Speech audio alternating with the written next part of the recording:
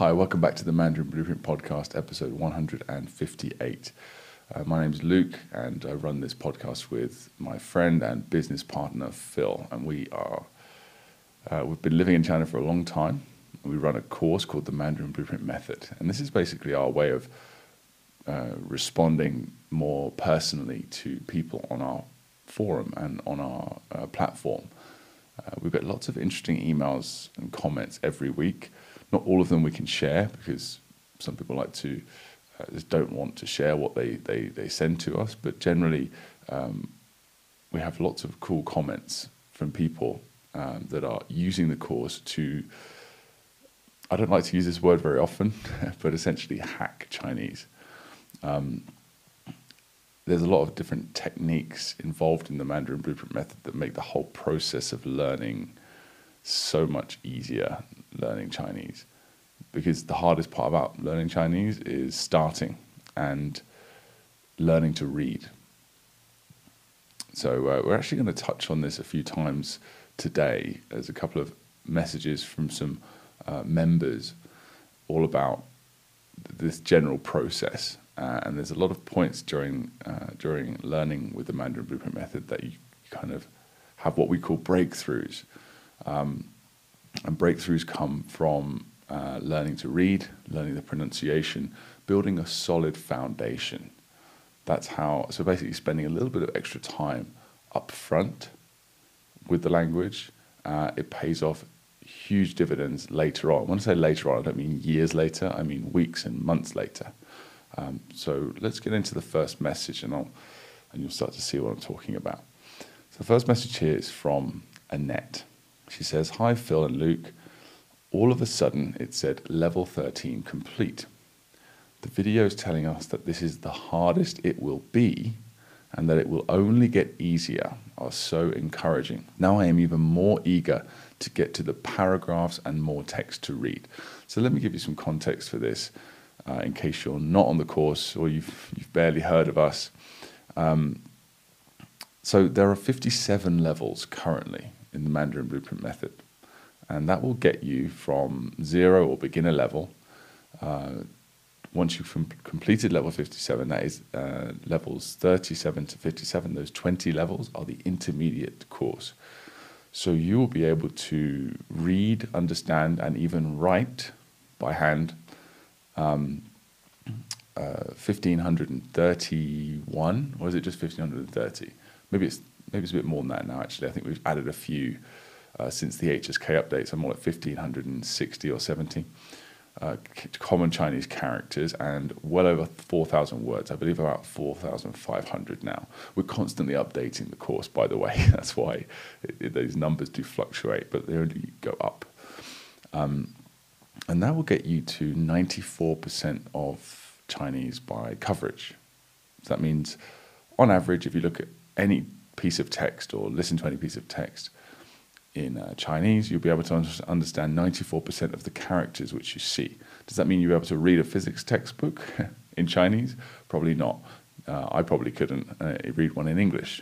So it's just an average, of course. But that gives you a really solid foundation. And we're going to be expanding the course, more than doubling the size of the course towards the end of this year. And everything's on schedule to do that. So that's going to get you to 3,000, well over 3,000 characters. Let's just say that. And I think over 10,000 words, at least 7,000 words. No, sorry. So many numbers. And yeah, I think it's closer to 12,000. Yeah, closer to 12,000 words. By the time you finish that, which will get you to, pretty much native level. That's, again, it depends on what kind of native you're talking to. You're talking to a native corner shop assistant or a native builder, or you're talking to a native scholar. Probably not a native scholar. But a native speaker knows on average 3,000 to 5,000 characters. So that's basically what the Mandarin Blueprint Method does. It gets you that foundation, gets you to reading and understanding through listening, builds you that foundation there. And when you get to level 13, like Annette has done, that's the first time you start to read Chinese sentences without pinyin or translation. And at this point, you only know about 100 characters. And that's the reason we make that possible. How we make that possible is by feeding you content you can understand. So we know which characters you've learned at that point, and then we get our native writers to write coherent sentences that are made up of those characters. So once you get to level 13, you've built up all these characters and words, and you sort of level up. You have that breakthrough. We send you all of the sentences based on the words and characters that you've learned. There's a big list of them, and it's just a great feeling. I love reading the comments on that lesson because people are like, holy expletive. I can read Chinese. It's awesome. So Anna is sort of getting at that point now, and it's great. So, and then of course, Annette mentions now even more eager to get to the paragraphs and more text to read. So that after sentences, a few levels later in phase 4, we start feeding you paragraphs of text, long form content, articles about all sorts of different topics, and then phase 5, sort of level 40, I can't remember myself now, level 30 to 36, that sort of area, you get full stories, and then intermediate is all just stories and much longer form content, which you can all understand, of course. So Annette says, reading and understanding is, of course, much easier than trying to keep up with Annie or Jerry. Those are a couple of our native speakers that we have to do the audio for us when shadowing. So shadowing is where you listen and you speak along with the audio. So it's a great technique that we recommend you try. You can also read along as well to make it even easier. I start out with them and then lose them as I end up sounding like their echo. But it's all good. I look at the sentences as additional pronunciation practice. A fantastic curriculum you've developed. Thank you very much. In one of the video segments, Phil talks about the difference between word by word and meaning translation. As a former business translator, I agree with you that you always want to translate so that the understanding, the meaning, and the sentiment are conveyed correctly. Word by word never works. I always give the English, it's raining cats and dogs, as an example. It doesn't work in any other language I know if you translate the actual words and not the meaning. Apple, not too long ago, came out with their translator app for iPhones, and I put it to the test with a German phrase, and sure enough, the translation was word by word, which was rather disappointing. I think that is what most people expect from translating, that it is something that is and can be done word by word without understanding. That is not the case unless you have extremely simple sentences. And if you're, with Chinese, you have to have simple sentences for word translation because the grammar starts to get very different when you have longer sentences. So so another thing about the translation, word for word versus meaning, it's 100%. That's what we stick to, the meaning sort of philosophy. And a lot of people who are new to language learning don't quite understand that, understandably. And they're like, wait a minute, this word means this, but why didn't you say that in English? Where's that in the translation? And he's like, well, if we said that, then it would just cause more questions. So, for example, do you know what it reminds me of is, if you ever see the movie The Departed, Scorsese film, where Jack Nicholson and his gang are sort of meeting a Chinese gang, and everyone's got guns and stuff, and the Chinese I believe they're Chinese, I can't remember, it's been so many years since I've seen it, but I believe it's Chinese. They're speaking Chinese with all these machine guns and trying to be hardcore and badass and stuff. And then the Chinese translator with Jack Nicholson doesn't translate what they say, he translates the meaning, right? So and even further, he's just awesome. He just goes, yeah, these guys have got nothing. He doesn't even translate what the guy said. He basically just says, I can't remember exactly, but he's just like, yeah, these guys are just showing their guns. They don't know anything, and they've said, and he knows that because of not just what the guy's saying, but how the guy's saying it, so that's the value of having a translator, and that's the value of truly learning the language. So you don't need a translator. People have actually mentioned to us before, it's like, aren't you worried about these little translation devices that people put in their ears or like just holds people's mouths and it translates automatically? And the answer is definitely 100% no. I'm not worried about that. Even if they become really cool and really, really high level and they start to translate the meaning much better, or even like a native speaker, there's still nothing that compares to if you're in a business meeting, not needing that, you know? So it's like, yeah, well, that guy, he has a translator app. Do you know what? I don't need it because I spent years, months, years learning your language to a really high level. So if I had the choice between those two, I think that guy that doesn't need the translator is going to get a big advantage if it comes to a negotiation or getting that person as a customer. Even then, there are words in one language that do not exist in another, and you need more explanatory words to translate properly or refer to something that is similar. But of course, it will not be the same. The other challenge is that two languages never have the same number of words. If you translate from a language that has fewer words than the one that you translate into, then that alone provides additional challenges and vice versa. Most people learning a foreign language for the first time do not realize these things. Yeah, there's a really interesting thing to look up is, just Google something like words that do not exist in English that exist in other languages. And there's all these really, a single word could mean, 2 sentences in English. There's certain Chinese words as well. You can look it up for Chinese.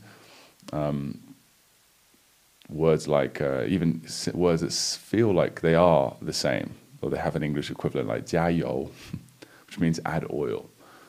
And that, if you think about it, it sounds like there is an equivalent in English, but there isn't really. Not that it gives that exact same sentiment, Very interesting. So next is, she continues, yesterday I left a goodbye message on the Duolingo Chinese forum, which I have not gone back to since late July when I started your free trial. Of course, I mentioned that I had found a much better learning path in Mandarin Blueprint, including your website link. Well, don't want to make enemies. Don't want Duolingo people looking up. But no, it's fine. That's awesome. Thank you very much. Duolingo is a huge company, and the only way currently that we can compete with a company that big is, with testimonials, word of mouth, and things like that. So I really, really appreciate that, Annette. And thanks for your insight on translation. I think it's really valuable because there's a constant challenge that we have, trying to translate word by word, but also the meaning at the same time, just to sort of please both groups of people. And of course, you can never please everyone, right? And so it's a challenge. So I'm glad that someone experienced like yourself has said this. So that means I can sort of rest easy a little bit when people do sort of have a problem or a misunderstanding or a complaint when it comes to our translations. So I'm like, well, look at Annette, she's an expert, and she said, it's all about the meaning. So that's awesome, thank you. Next is Cindy, tone change rules. This is a part of the pronunciation mastery course. She says, I love how you can link the words together and that you're teaching it this early on. So it definitely does make a huge difference in sounding more native, at least in my opinion. Thanks, guys. Yeah, so this is referring to, I believe, a lesson very early on in the pronunciation course relating to bu. And the tone change rule for bu is if a fourth tone follows bu, then bu becomes a second tone. So for example, I believe what the example I used was hungry. If you want to say I'm not hungry, you don't say wo bu. Like with 2 fourth tones, you say second tone, fourth tone, bu, bu. And at the same time, you can sort of join those words together. So bu instead of bu, and it's a way of sounding more native. And it's from a lot of listening practice that you pick these things up. it's just like how maybe non-native speakers would say things in an odd way. Like they might say, I don't know, instead of I don't know, or I don't know. It's just a sound, which is technically wrong, right? I don't know. Is there a word in English for that? I don't know. But it's correct, right? Because I'm a native speaker and we're native speakers and we say it. So there's things like that, like joining words together, removing the gaps in between syllables that you can do that will make you sound a lot more native in Chinese. And it's also smooth as well. It's very easy. It's not like you have to speak really fast or anything. It's just removing those gaps. And that's one of the pronunciation tips I've given to a few people is you can slow down your speech as a whole. Slow it down to like 70, 80%, but try and remove the gaps to make up for that. Try and remove some of the gaps in between the words. So it's very common that for example, there's words that you know really well or phrases. 我觉得 certain phrases that come out really quick. So you'll end up saying something like, I don't know, 那个人呢，我觉得他是非常 blah blah blah. So there's words that you know really well, but the trick is try not to say the words you know really well really fast, because then when it comes to a part of the sentence where you have to sort of dig deeper into your mind to come up with the words because you haven't used them very often, or then you'll end up the speed will be odd. There'll be odd speed changes in how you speak. So 我学中文学了很长时间了，好多年. And then someone will ask you a question that's basically saying, I've studied for Chinese for a long time. And then someone will ask you a question that you're not used to getting asked a million times. And you have to think about it and you slow down, and it can cause sort of nervousness even. So it's try to sort of pass your speech, I think is the word. Basically just control the overall speed of how you talk, which is quite difficult to do. So instead of saying like, I'm really confident about this next sentence, I've said this a million times. It's like, no, just say, 我来中国几年了？我来中国18年了。学中文学了很长时间了。So like slow it down, but not like so you sound odd, but just so you can think of the next, and also add a few like 那个这个就是 add a few sort of little things in the middle of when you're speaking, and just basically sort of breathe and calm down, and that really helps overall, because everything's just a lot more do instead of so I hope that makes sense to some of you who've been practicing speaking or been learning Chinese for a little while. It kind of makes sense to me anyway. So so just control the overall speed, and try and make it more of a uniform speed across your whole speech when you're speaking in Chinese. Next is Song. So Song's been with us for a little while, and he's also made it to level 13. And he says, I started this course on the 14th of August because my city is in lockdown. And having just closed my laboratory in neuroscience, I wanted to occupy my time with something new. It's now 5 weeks, and I am so thankful that I started this course because I can now read sentences in Chinese. I look forward to opening up my screen daily and learning new words and sentences. Above all, I am amazed by your enthusiasm and love for the language. My Mandarin teacher is also very impressed and will now recommend you to her other students. Thank you. Awesome. We're getting lots of word of mouth lately from people. So thank you very much for that, Song.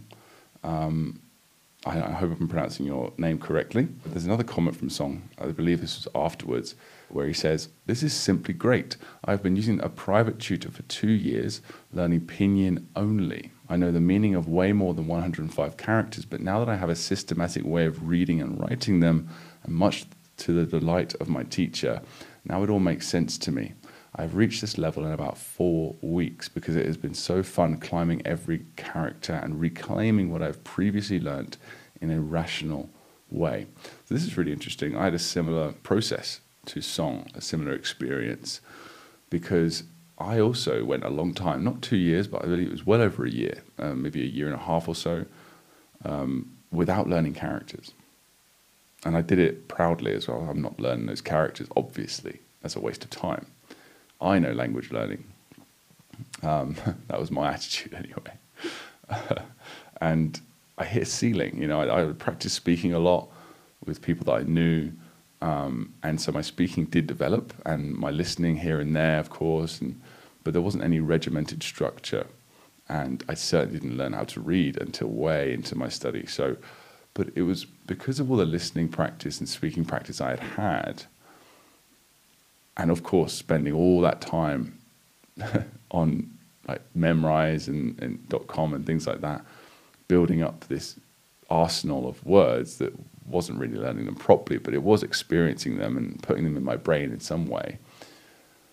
When I started to, it was 5,000 words, by the way, the then HSK 1 to 6. I learnt all of them by looking at them repeatedly and SRS hacking them, essentially just looking at them every day, but without learning the characters properly, So what happened was when I went and learned the characters, 3,000 of them, spent 6 months doing that, just learning the characters, and then another 3 or 6 months after that, reading sentences in Anki, thanks to Phil's suggestion. It was like within that year, I had developed so fast. So 6 months learning characters, another few months or so, I don't remember exactly, but reading and looking at close delete sentences, I started moving so quickly through that, and my level just jumped in just leaps and bounds. My level went up so quickly. It was almost as if all this knowledge was just floating around in my mind. It was there, but it was all disorganized. And as soon as I learned to read and started practicing reading and listening, of course, together, everything just sort of clicked into place. And yeah, it was a great feeling. And that's kind of what song, I think, is going through right now. It's like, yeah, I've got this knowledge, I recognize this character, but I don't know this character. It's like the difference between knowing someone on the street and actually having a conversation with them, So it's an awesome thing to see. Well done. And I look forward to seeing what else we're going to hear from regarding Song and his progress. So thank you very much. This next one is from Christine, and she's a long-time member, and she's completed the current curriculum. So she got through level 57, and she's given some more very, very valuable feedback. If you go on our podcast section on our website, you can search for the name Christine, and you'll find 2 interviews with her, one with her by herself and one with her and Rebecca Weeble, who's also finished the course. So Christine and Rebecca both gave some great feedback, and since regarding the intermediate level. So when it comes to the earlier level, so many people get through the earlier levels, like in the foundation, and we get so much quick feedback, and have done over the years, or a couple of years since we've been running the course, that we've been able to make tweaks and act on this feedback very quickly. But generally less people make it through to the intermediate, and generally people that do are just getting on with it, and they're not there to be our beta testers. They're not there to unless we ask and reach out, it's not likely we'll get much feedback, right? People just, oh great, I'm learning Chinese, and they don't think to say, oh, this here, I'll give a suggestion on how to improve things, or my experience was blah blah blah. So what's great about people like Christine and there's Oscar and Jessica and Rebecca, all these, there's a few people I know by name who have given us such valuable feedback.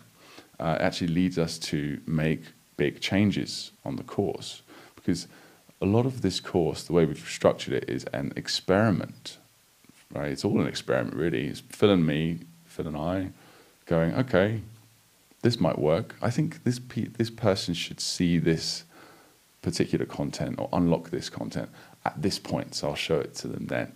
And oh, great, that worked. People love that. And sometimes people get back and say, actually, do you know what?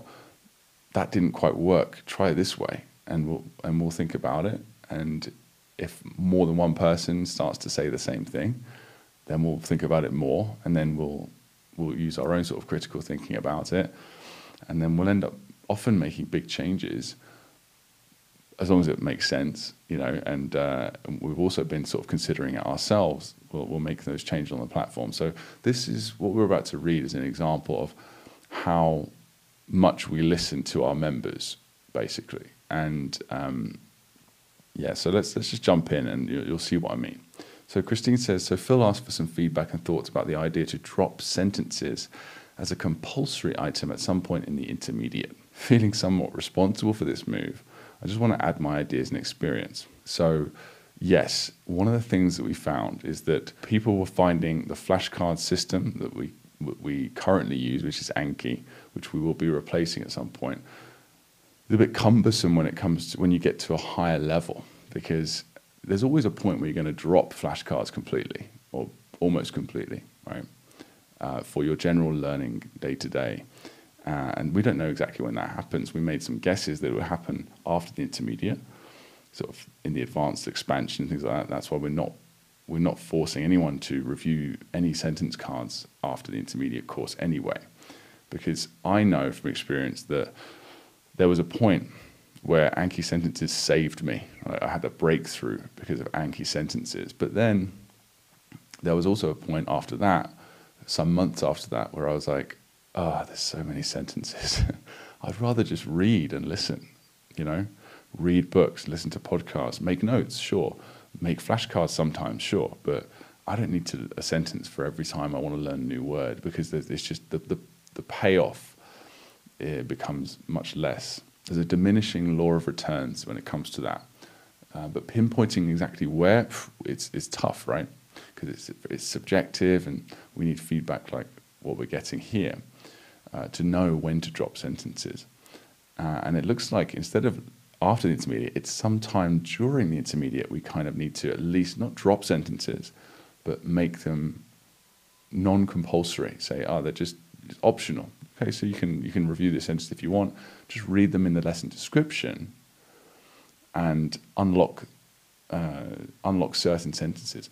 We sort of did this already with certain required and non-required sentences, but even then it's like making any of them required during the intermediate course may not be right, So let's have a look. Christine says, I never liked the close delete format. So for those of you that don't know, close delete is where you delete or you cover up one character or more within a sentence in order to guess what the meaning is. And the reason why we do that is it gives an extra strain on you in a good way. So you have to actually really look at the context of the sentence to guess what's missing. But it does slow you down, and it does take more energy. But we found that it works so well for solidifying your knowledge of that word and grammar. Hence why every sentence in our flashcards is all close delete, right? So anyway, Christine says, this influenced me to an extent. I stopped doing the close delete format quite early in intermediate, around level 40, I think, but I replaced this with variously creating my own vocab cards, starting with level 37, turning the sentences into reading, listening only, marking myself on how well I felt I understood the sentence or listened to it. Yeah, see, we weren't really sure about doing that. Phil and I talked about that many times. Should we just drop the close deletes? But then it's kind of like, how do people... I have a feeling people would just end up clicking through, and that's based on my personal experience. That's what I used to do. So I think if people weren't forced to look and guess what the missing character was, I feel like they just sort of skip through. Eventually they sort of glaze over and, I've got 50 left, I've got to go, but I've got to finish my cards. Okay, read, and sort of be a bit more blasé with it. So that was my concern. That's why we never bothered doing it, I think. But then that's me, right? Not everyone is me.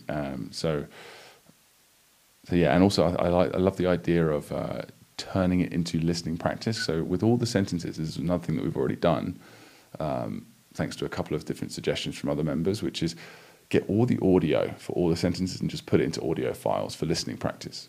So one after the other, clearly labeled, so you can see. what you're listening to. But that's something that we have done as well. And finally, at level 50, dropping the vocab cards and the sentence cards in all formats and just focus on characters. However, from level 50 to 57, I did read sentences as they came up in the course. So characters become much more important and sentences become much less important as you get to a higher level, right? Because that makes complete sense, doesn't it? Because once you get to a high level, you've got a foundation. You can read and understand Chinese by the time you get to level 40 for sure, level 40, level 50. And the focus needs to be more on long-form, interesting, engaging content, preferably as close to native content as you can. It's still a bit tough, native content at that level, but you then want to, you want to basically drop individual sentence cards at that point and just use the natural SRS, which is listening and reading to stuff. So she goes on, she says, in defense of the sentences and how I am using them, I just want to add the following. The sentences are actually really, really valuable resource. They give us a chance to practice listening as well as to learn new vocabulary. I just don't like the Anki enclosed delete format. If we didn't have these sentences, we would have had to do our own sentence mining for sample sentences. By the way, sentence mining is kind of what it sounds like.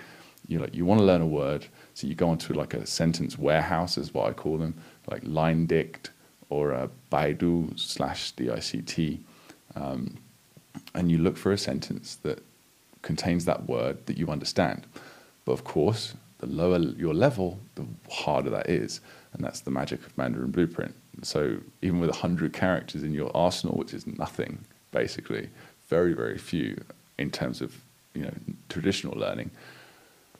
But with our course, it's like you've got 100 characters, here's 100 sentences you can read to learn these new words that you're coming up. And then, of course, the more characters you build up, the easier it is to find these sentences, and the easier it is for us to write them in the long-form content, because the more you know.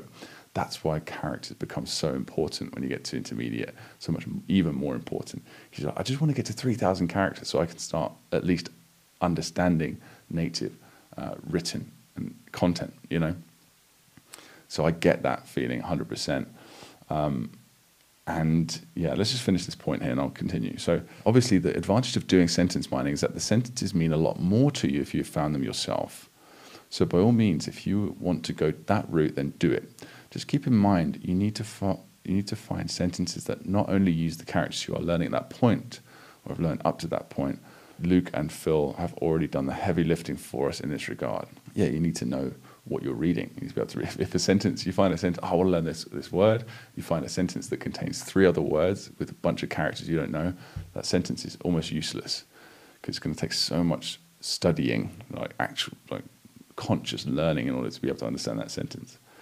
So it's sort of a self-defeating thing. So reading practice is the second point. You need to get reading practice, and one way to do this is using characters is by using the sentences. And point 3, you can use the sentences in the form of MP3s that were made available instead of using them in Anki. In this way, you are not tied to the Anki burden. You can also choose to only do this after you have completed the intermediate course. So on this note, this is what I am doing to catch up all those lost vocabulary by not doing the sentences for later levels, which is basically listening to the sentences in MP3 format and reading and listening to longer form content. I'm having dedicated listening practice sessions with these sentences, starting from level 45 and working my way through them. This includes active listening to make sure that I am now learning the vocab that goes along with the sentences, and then moving each level into a should know playlist that I listen to semi-passively.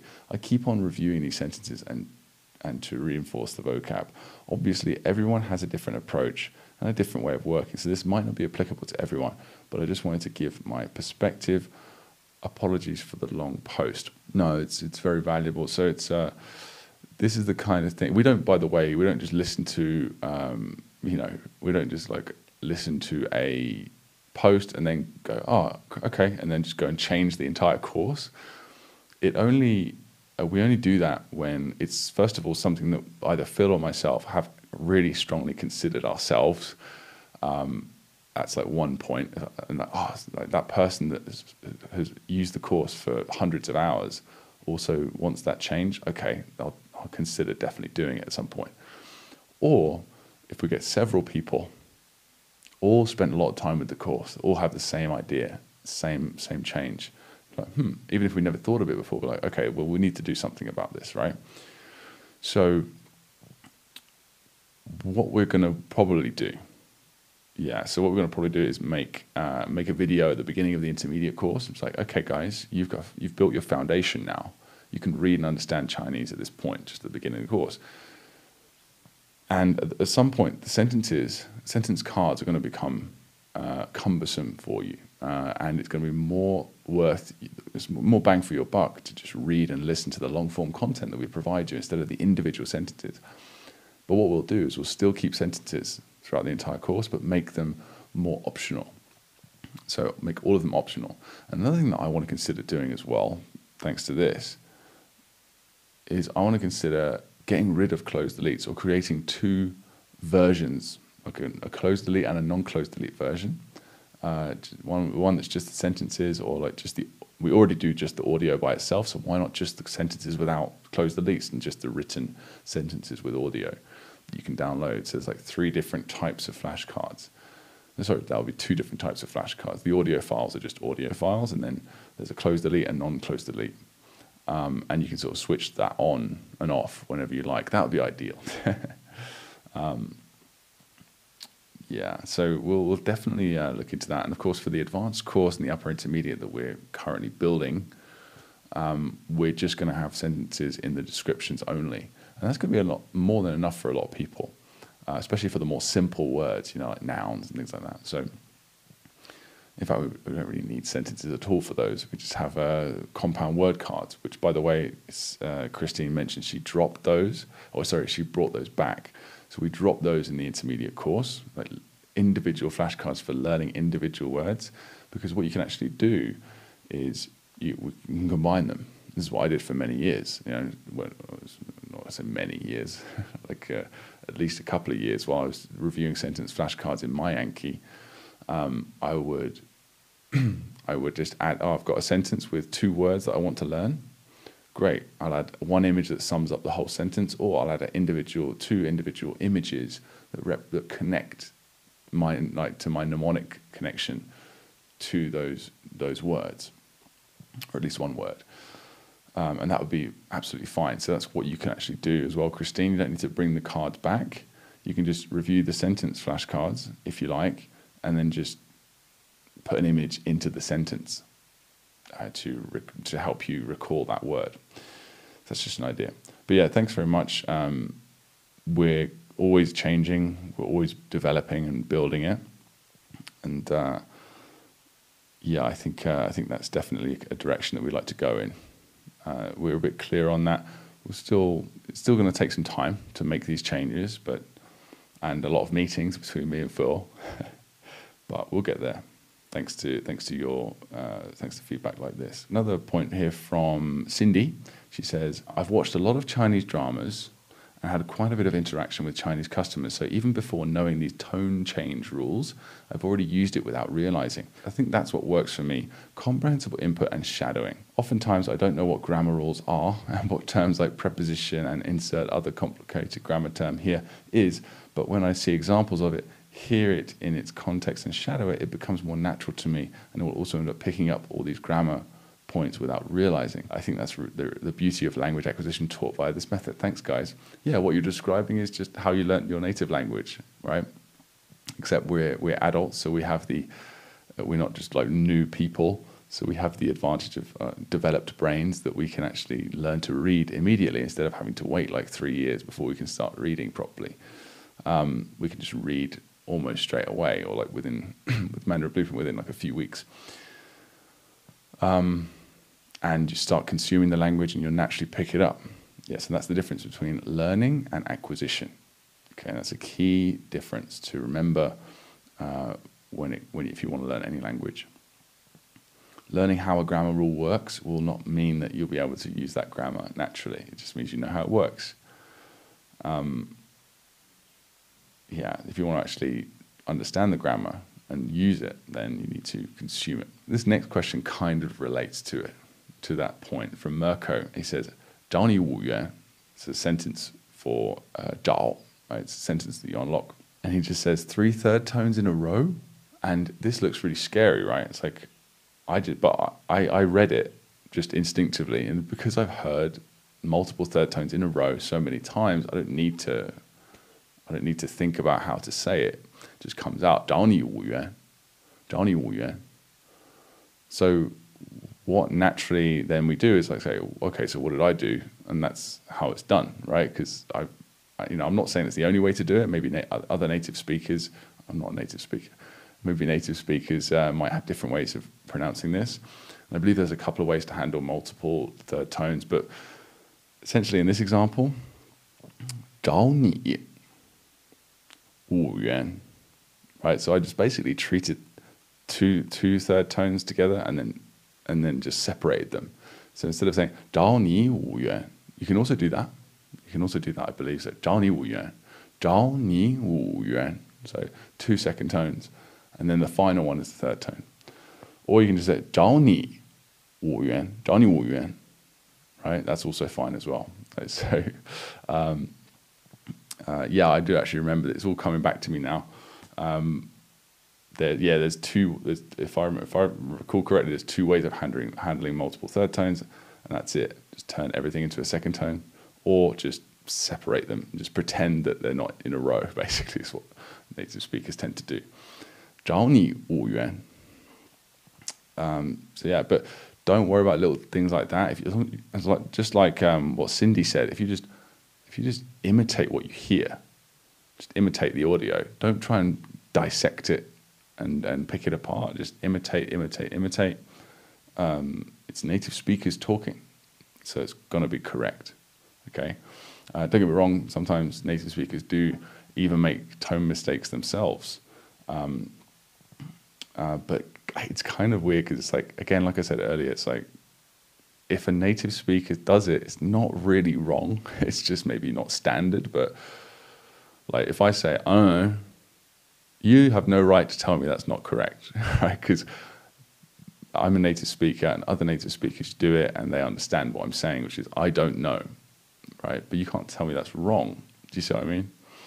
So anyway, I feel like I'm rambling slightly there, so I'll just move on. That's actually the final comment for this week. So let's move on to the vocab living links. So this is the section of a course of the podcast where we get, let's start with, once you get to phase 2 of the course, you start to learn words, right? So you go from characters to compound words. And with characters, we build like memory palaces, and we really sort of, it's rather intensive at first, like to learn these characters because it's so important and there's so much to learn. But once you know the characters, that's like the hard part. It's not even that hard, to be honest, but it's over. And then then as you build your characters, you unlock compound words made up of those characters, just like you unlock sentences later, right? It's like that sort of progressive progression. Native speaker here. And so once you learn compound words, you still need to make mnemonics, like to connect and learn those words quickly, but you don't have to like do all these elaborate mnemonic memory palaces. You can just sort of look at the compound word and make a connection to them in some way. So based on the sound, based on the characters within it, based on the keyword, and it can be sort of all sorts of tenuous connections there. And people on the course give comments, their ideas of these connections, or living links, we call them, because they're attached to your own life, and your own life experience. So here are some examples, and then a lot of these I'll read out on the podcast if I really like them, and I'll give my own insights as well. And then we'll cut up these clips and we'll put them into the course, because there's thousands of words. There's like 4,500 words currently, and there'll be another double that probably at least added on. So there's all these different lessons with like just lessons with example sentences. Why not put a video in there?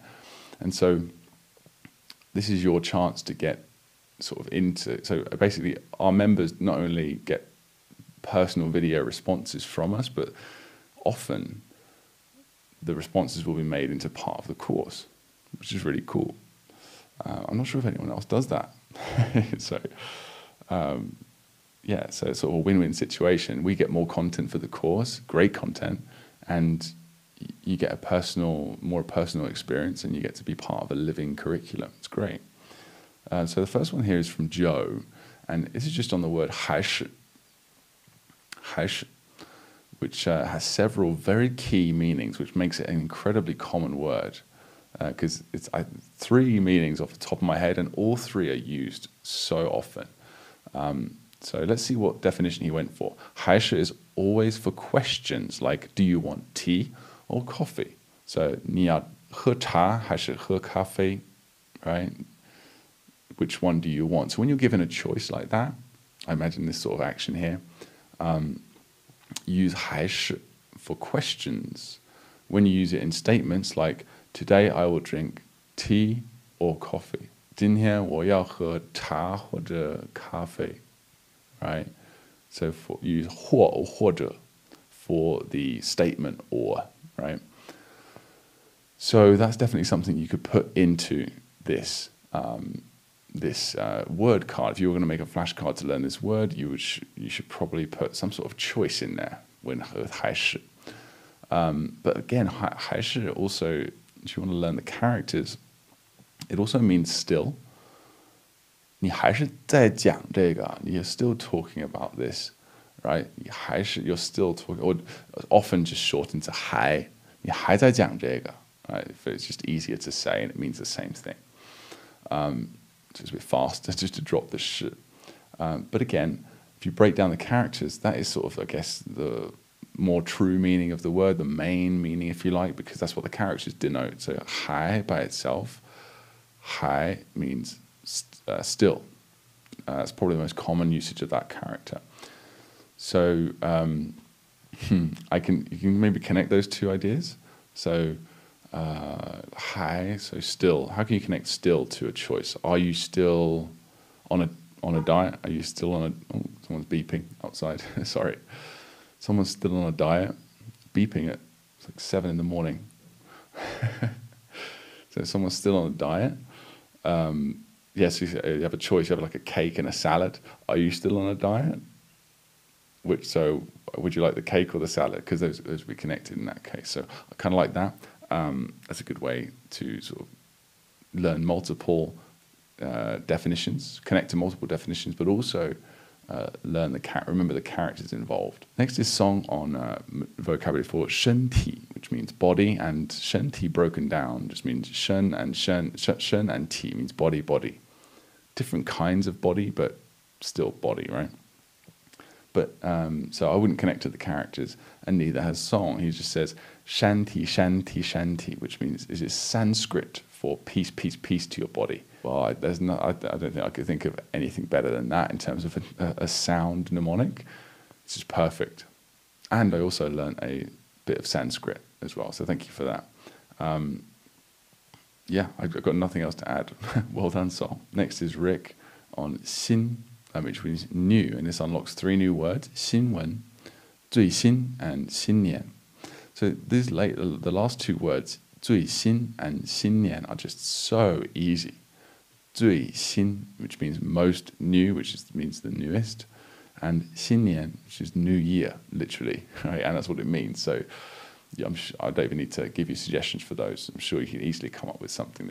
最新, just come up with the latest iPhone, or the latest model of a product that you like, and then 新年, someone with party poppers and hungover or whatever.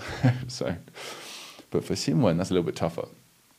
And Rick leaves a comment here. That 文 in 新闻 has an ear inside it, not a nose. And in Japanese, it means to hear or ask. And in Korean, it means hear. Presumably somewhere along the way, the meaning changed in Mandarin to mean smell. Why? But it has kept the original meaning of 新闻. Yeah, so if you actually look up 文, just that character, 新闻的文, look it up in Pleco, your dictionary, and hit the words section, and you'll find all the words in Pleco that have that character in it, and you'll notice that tons of them, in fact most of them, still have that meaning of hear or listen, which is the original meaning. And Japanese, Korean, a lot of other Asian languages, including even Vietnamese, are heavily influenced by Chinese and Chinese script as well. And so that's why there's that commonality there. So, yeah, wen originally meant to listen, but at some point, I don't know why, it got given the meaning of, in the modern day, to smell. Okay, now it used to be originally to smell in Chinese was not wen, it was xiu, to xiu something. But now xiu is used for animals. So if a dog is sniffing, that's xiu. It's not wen. Dogs do not wen, they xiu. Okay, and if you say someone is xiuing, that's kind of odd now. It's like, I'm not a dog, I'm wenning. Okay. Why? No idea. Okay, it's just that's what happened. I'm sure that there is a reason somewhere. I'm sure some Chinese scholar would be able to tell you, but that's all I know. That there definitely was a change. Next is Jasmine on a new vocabulary unlocked for 一下 and 下午. She says, I had two songs immediately coming to mind. One Moment in Time by Whitney Houston. So 一下 means a moment. So music is very, very effective in mnemonics. Okay. So this is a great idea. And A Moment Like This by Leona Lewis. Interesting. I also thought of one more. Shania Twain. From This Moment. And I only know that not because I listened to Shania Twain, but because I was forced to listen to it a lot as a child by my mother. She just have it on all the time. And Culture Club as well. Oh, God. Next. Oh, but I got another little tidbit here. By the way, did you know that a moment is a medieval time unit of exactly 90 seconds? So 1 hour has 40 moments. No, I did not know that. That's incredibly interesting. Thank you for that. And that could also be a little connection as well. Next is Thomas, vocab unlocked for 帅哥. He says, I'm currently enjoying the C-drama, Chinese drama, Handsome Siblings. A photo of the two leads from that not only covers the handsome thing, but will also remind me of the 哥 element too. That's really good. Yeah, 帅哥. Yeah, I like that. And if you don't know what Handsome Siblings is, go and watch it. And then two birds with one stone, you've created a mnemonic and you've also improved your Chinese. All right. So well done, Thomas. Thank you for that. Another one here from Rick, which is on 当, and so 当然 and 当时 are the two words unlocked here. And if you know the meaning of 当 at that time, then these two words, 当然 or 当时, mean are fairly straightforward. But let's have a look at what Rick says first. He says, I've seen 当 used to mean want to be, as in like 我想当科学家, I want to become or be a scientist. And yeah, do you know what? Used on its own, yeah, that's probably the most common usage of it. Yeah, definitely the most common usage of it on its own, right? And if you look at it, 当然, as in common. 当然 means of course, right? And 当 means essentially be, and 然 means it is like, right? So you see this character 然. Look it up in Pleco. Words it's used in. It's always, not always maybe, but no, not always of course, but most common it's a second character in a compound word, and it just basically is like a suffix to the first character. And it basically says, it's like saying it's like the first character. So they're saying 当然 is basically like, it's like how it is. So it's like be. So I'm sorry if I'm not being clear right now, but I'm being as clear as I can with the English ability I have. 当然. So that kind of does make sense in terms of course. It is like how it is, of course. So then just find an image of something that would relate to of course. So imagine some sort of a detective might say that, like Elementary, my dear Watson. I kind of sort of related to that idea. That might work. 当时呢? 当时, it's a really great word to use when you want to say at that time. 当时, And it sounds formal, but it's actually not. It's actually used very commonly in speech. Maybe not quite as common and colloquial as 那个时候, right? But still, 当时 is very, very common. And literally means, so this kind of, we connect to Rick's idea here. So he says, 当科学家, like, I want to become a scientist. What do kids say? I want to become an astronaut. I want to become a fireman, all these things that kids say, or a soldier. 当时. So you can say, what did you want to be when you were a kid? Do you remember? Maybe you could use that. So what did you want to 当 when you were a 孩子时? Like at that time when you were a 童年时你想当什么呢? Right, what did you want to be when you were a kid? Okay, so maybe try that. I think that would work quite well. Next, Annette on 法, 想法 and 看法. She says, easy to find an image of two people on either side of a number 6 or 9, each seeing it from their perspective and having an opinion idea of what it is. Yeah, that's a good one. It also reminds me of the blind people touching an elephant. Have you heard about that? It's like, I think it's like 3 blind people saying, no, this elephant's really like hard and rough, and he's like touching his belly, like his side, and the guy's like, no, it's really furry and thin, and he's touching his tail, and the guy at the front is touching his nose or his tusks, and saying, oh no, he's made of bone or something, So that's also a way of looking at these two meanings. Now, they do have differences, these two words, and they're used in different ways, but they're also very similar. So what I want you to do to test yourself here is I want you to search for both of these words individually in Chinese in your Google and see what images come up. And then look at example sentences that we provide. And if that's not enough, look in Plecker and look at more example sentences. And I want you to come up with figure out for yourself what's the difference between these two words, 想法 and 看法. Very similar, but used in slightly different ways. Okay, so rather than me explain to you and dissect that, just look it up yourself. And there's a muscle that you want to develop. Being a bit independent study, because you're going to need it more and more as you go through. Right, so try that out. Finally, we have Jonathan here on 错不错没错还不错. He says, I've used woodworking because I did woodwork at school. I wasn't brilliant at it, but I was not bad either. So 不错. So actually, when you say not bad in English, not bad, that's more like 还不错. It's actually closer to 还不错. 还不错 is like, it's on the positive side of okay. Let's say that. But when you say 不错, that actually means very good or good, 不错. That means good. It doesn't mean not bad, literally. Okay, that's another thing related to what we were talking about earlier about translations, literal translations. If you translated 不错 literally, then it would be not bad. But actually, in reality, it's like, pretty good. So what are you good at? What are you okay at? What are you not bad at? Those two images might work well for those two words. And 没错. 没错 is a very common word to mean correct. So if someone is saying something and they want confirmation, whether it's right or not, you can just be like, 没错. Or if you say something that you agree with, if they say something, you're like, yeah, 没错.